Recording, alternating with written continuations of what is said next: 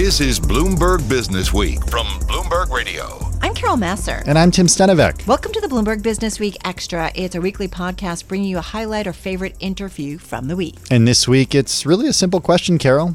Do you want to be famous? I really did love this interview. It's a question asked by a new HBO Max documentary. It provides really a window into the world of influencers. It's called Fake Famous. It's been described as a year-long social experiment to turn 3 individuals into Instagram influencers. Behind the camera, in front of the camera, and creating the influencers is veteran technology journalist Nick Bilton. He's written for Vanity Fair, the New York Times. He's also the author of the book Hatching Twitter, a true story of money, power, friendship, and betrayal. By the way, it's a good book. He wrote, produced, and directed the documentary. And we began with just kind of asking how it all came about. I've been a technology reporter for almost 20 years now, and I was at Vanity Fair about 5 years ago, and Graydon Carter was my editor-in-chief. And, you know, we were kicking around a few documentary ideas over the years, and a couple of years back he said, we should do a documentary on influencers. And I said, well, the whole industry is a bit of a joke. And he said, what do you mean? I said, well, I could make an influencer in 10 minutes. And he said, well, that's our documentary. And that was essentially how this all began. And I had been at the New York Times. I'd written about bots, you know, these fake accounts that exist on social media that can be created by writing code and so on. And I had written about the rise of them and how advanced they were getting over the years. I had then written about them when I was at Vanity Fair talking about the election, how Donald Trump and Hillary Clinton both had millions and millions of fake accounts following them. And, of course, influencers employ these same tactics, and that was essentially what we wanted to show in the film. Hey, Nick, you say that influencer culture is a bit of a joke, but hey, there's real money behind this, and there's real money behind it still, even though it seems like a lot of people and companies are in on the joke. Well, I think it's interesting because there is real money behind it, but it's at the same time it is so inauthentic in the way that the money, you know, changes hands, and the way that influencers essentially purport to be kind of these new bearers of ideas and culture and consumerism and so on. It's, you know, when we really kind of show this in the film, I mean, one of the things that we talk about is how influencers, the entire concept of it is very similar to advertising, but even more extreme, in that the whole goal is to make you feel worse about yourself so that you want to experience what an influencer experiences in their wonderful life of their free vacations and their fancy Lamborghinis and this, that, and the other. And really, they're getting all this stuff for free, but they're not necessarily being honest about whether they actually like it or not.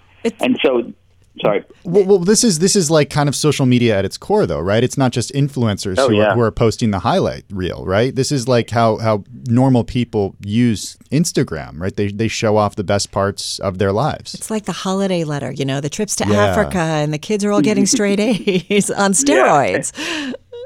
Well, it's completely true. I think that, you know, Instagram, I personally believe is the worst at this. They're the guiltiest of it, because Instagram was founded on this idea of being deceptive to the viewer, and the whole point of filters that were the highlight of Instagram was to make your really bad photo look really good by just pressing a single button.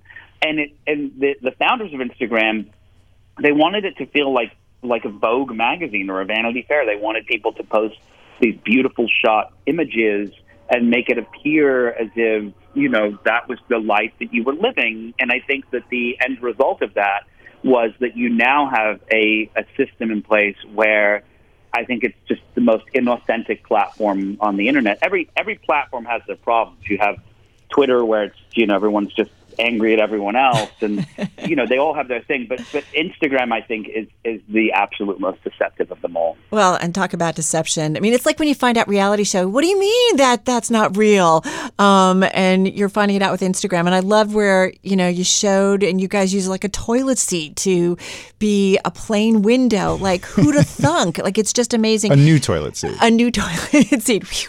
But what's interesting is, you know, and Tim and I were talking before we got going, you know, kids want to do this. They want to be influencers. They want to be famous, which is something you ask a group of 20-somethings, right, when you kind of line up a couple of people to work with. So the one of the other aspects of the beginning of this film that we did a lot of research into, and I had read about before, was when you look at the studies that have been done, there's all these longitudinal studies that have been done. UCLA has done them, other universities too, where over the years they ask kids every single year, what do you want to be when you grow up? And back in the 60s and 70s, kids used to wanted to be a teacher or a lawyer or a doctor. Back in the 80s, they started to kind of get a little bit interested in fame, but it was fame for something that they had done, like they wanted to be a basketball player or an actor or something. Fast forward to today, and kids just want to be famous, and they want to be famous influencers because they think that is the fast track to get there. And so now 87% of children in America say they want to be famous influencers when they grow up. And, you know, that's interesting that you say that, because you do highlight three people, Chris, Dominique, and Wiley. And that's kind of, without giving too much away, that's kind of the conclusion that Chris comes to, right? He talks about how he wants to be famous for being him. Yeah, so the film started off with this idea of like, let's go and get 3 people who have a very small following online.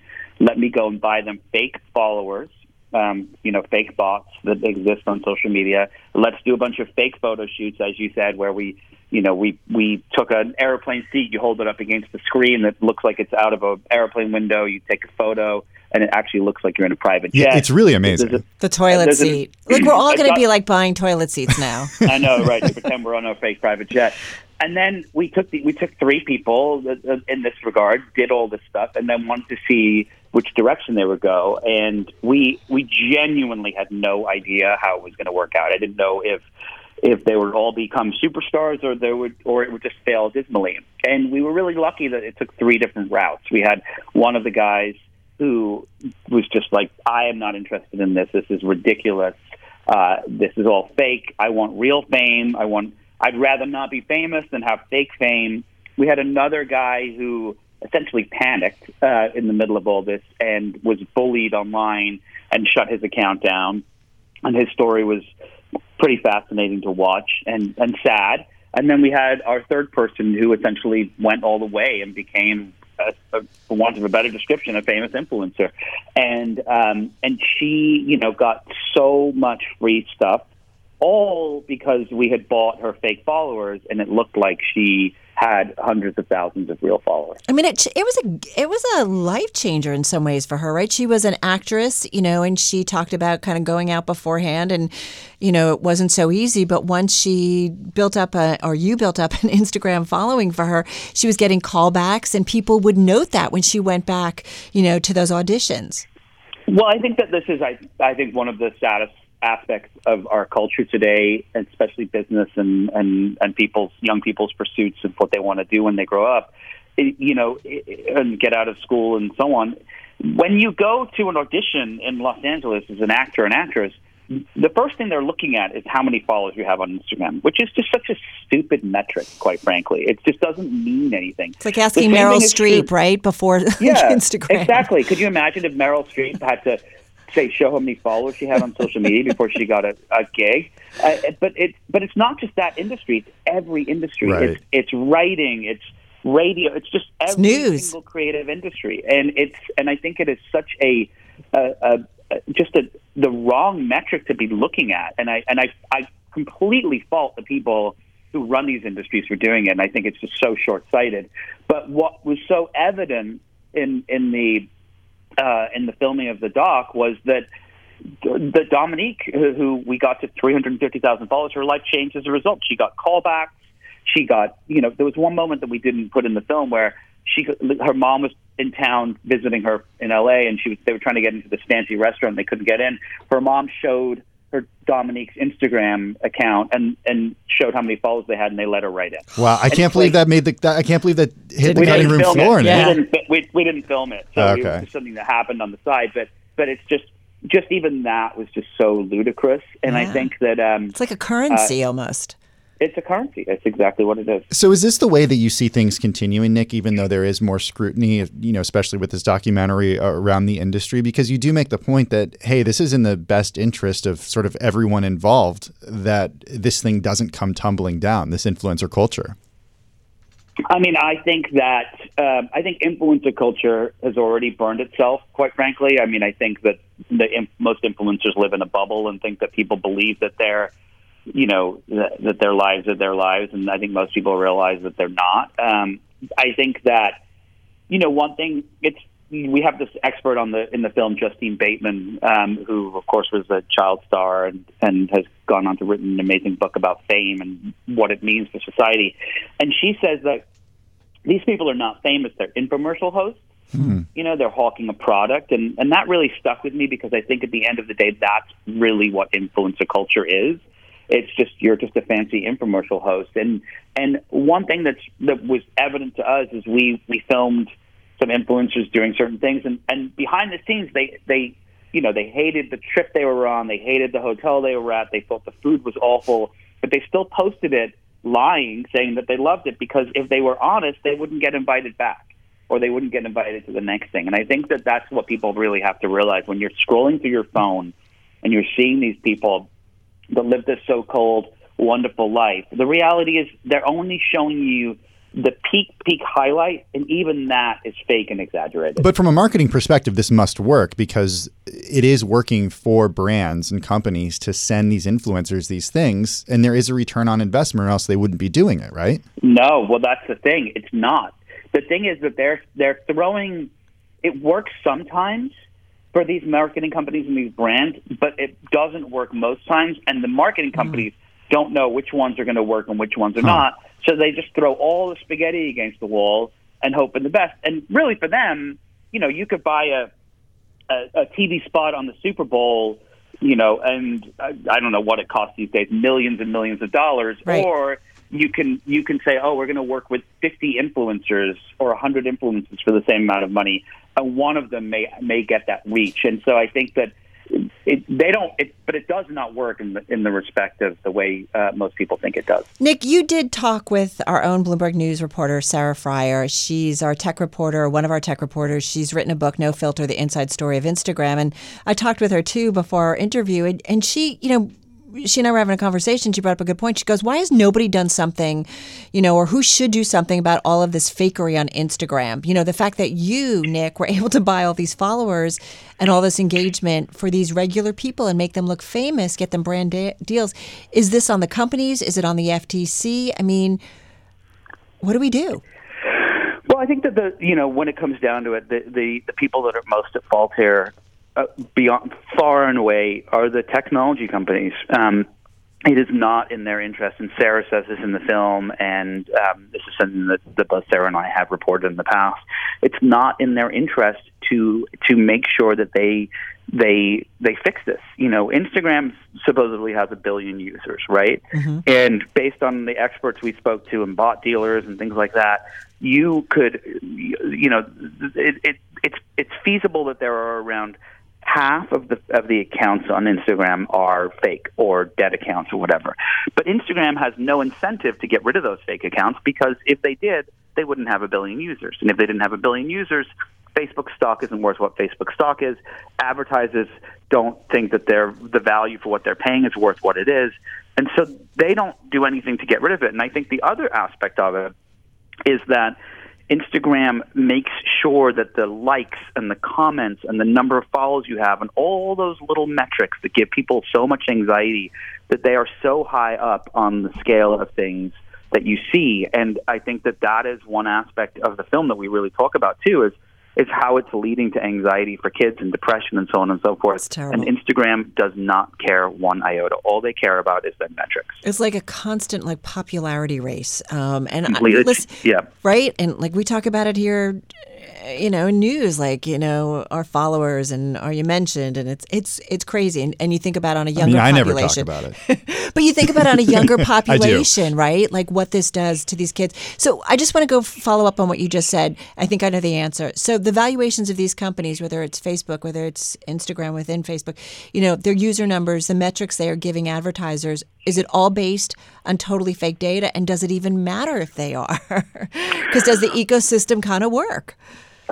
I mean, it's funny. The system works. It really, truly does. I mean, it's funny. Like on Instagram, I get ads that are sent to me that I'm like, oh, actually, I would click on that. I mean, I won't out of principle, Right. because I don't want to give them the money. But the targeting works. There's a reason that Google and Facebook are valued at what they're valued at simply based on advertising. So it does work.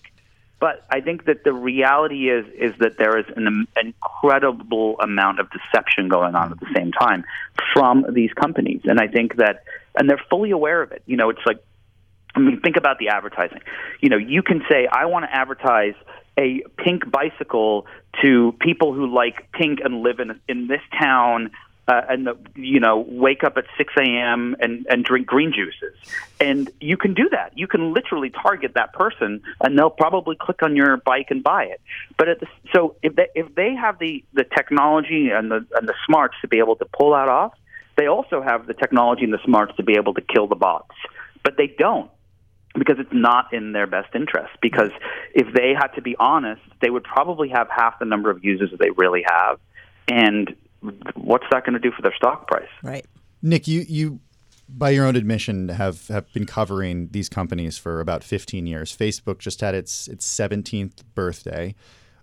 You open up the film with this sort of montage of you appearing on different television programs, saying that you used to be the one who would go on TV and defend these social platforms. It does seem like, though, in recent years, with fake news proliferating on Facebook and, fake news and bad things happening on Twitter, and then, of course, the rise of the influencer and the mental health issues that are associated with Instagram, it does seem like the conversation around social media has really shifted it from it being a tool that, in the words of Mark Zuckerberg, right, is about connecting and sharing, to more that's one about, the effect that these platforms are having on our lives in not a good way. When did that shift happen for you? When did you start to see that happening? So I think it's a great question, and I think one thing I've noticed is the technology people, both reporters and people who work in tech and so on, who I know on a personal level, we were kind of all the nerds, if you will, that got on these platforms first. We were the first ones on Instagram and Snapchat and Twitter, and I think in those early days, what was so intriguing about them was that they were what they said they were going to be. They were a place for you to connect and share things and take pretty photos and just have and people could comment on them. And I think what happened is over time they started to become the worst versions of themselves. And Twitter, I think, is just. I used to be on there 12 hours a day. It would be in the background in the newsroom when I was working. I was constantly tweeting links and articles and comments and thoughts and this, that, and the other. I barely look at it now because it's so vitriolic. It's got so much hatred and anger on there, and you can see your career destroyed for one tweet because someone doesn't like it. And I think that all across the board, these platforms have grown so quickly and so big that the companies haven't put the effort forth to try to control them and try to make them, work in the same way they did in the beginning, that they are now in the place that they are. And for me and all those early people, to bring this back to what I was saying earlier, all those early nerds that signed up, none of them use them anymore. Mm-hmm. None of them, people who used to work at Twitter, I know, who built the platform, do not use it. And I think that the reason for that is because it's become such a bad thing in society. It's become so negative, and I think that people are fed up. Well, I should say you did write the book, Hatching Twitter. You wrote the book on Twitter, so you do know a thing or two about the early days of Twitter. Yes. Well, and I would say, though, social influencers can also be good, and you point this out, whether it's Black Lives Matter, whether it's Me Too, whether it's climate change, whether it's the Arab Spring, right? It can be a force for good. It can be, but I think that and there's no question, if it wasn't for, I can't say this definitively, but I guess the question is, would Me Too have happened if it wasn't for social media? Would Black Lives Matter have happened if it wasn't for social media? There are certain people who say, well, Black Lives Matter, for example, in the 1960s, we had the civil rights movement. There was no social media then. Right. That's one argument some people make. I don't know if the answer is true or if it's not. I don't necessarily think Me Too would have happened if it wasn't for it. And I think that, there are, and the climate change stuff that's happening and so on. I think that the reality is, though, that, the Kevin Kelly, who started Wired, he's a technology philosopher, if you will, and he said to me at one point, he said, look, when you look at technology, there are always bad sides to it. In his opinion, technology makes society 51% better and 49% worse. So there are bad things that happen. My opinion about social media today is that it makes things 51% worse and 49% better. And I think when technology starts to do that, it's time for us to question if we should be still using it or fixing it or how to fix it. Speaking of that, there is this scene in the movie where you're on your hands and knees cleaning up after your kids. I think you're picking up Magna tiles. It's something that's very familiar in my household as well. I spend a lot of time cleaning up Magna tiles. What are your thoughts about your kids and social media, Nick, and your family and social media? Well, it's really interesting. I think the thing that I came away from in this film was, when I've written about tech in the past and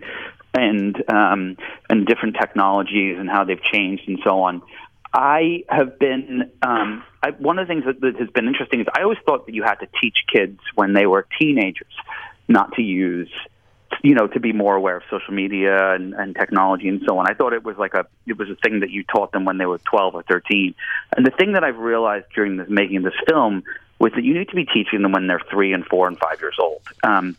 Baratunde Thurston is one of the commenters in the movie, and he has this great line where he says, when it comes to most things in society, we protect our kids from them. We don't let them go near a gun until they're 21 years old or 18 years old. We don't let them drive a car or drink and all these different things until they're that age. And when it comes to technology, we've left them to the wolves.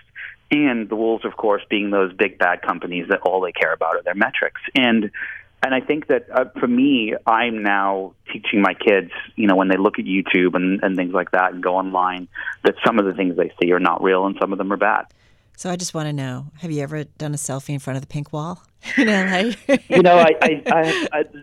I have not done a selfie in front of the pink wall, but we did when we shot the film. The opening of the film, there was a good 3 days we were there. We definitely had some fun with our phones messing around in front of it. Well, it was a lot of fun to watch, and it's interesting what you say about kids because you finish off the documentary showing all of these pictures of kids on Instagram, obviously done by their totally parents. Disturbing, in my opinion. But the end of the film, which doesn't give anything away for listeners, but the end of the film, we wanted to bring it back to the beginning of the film where we talk about that study of what kids want to be when they grow up. And I remember saying to one of the producers, we should see if we can get some pictures of kid influencers.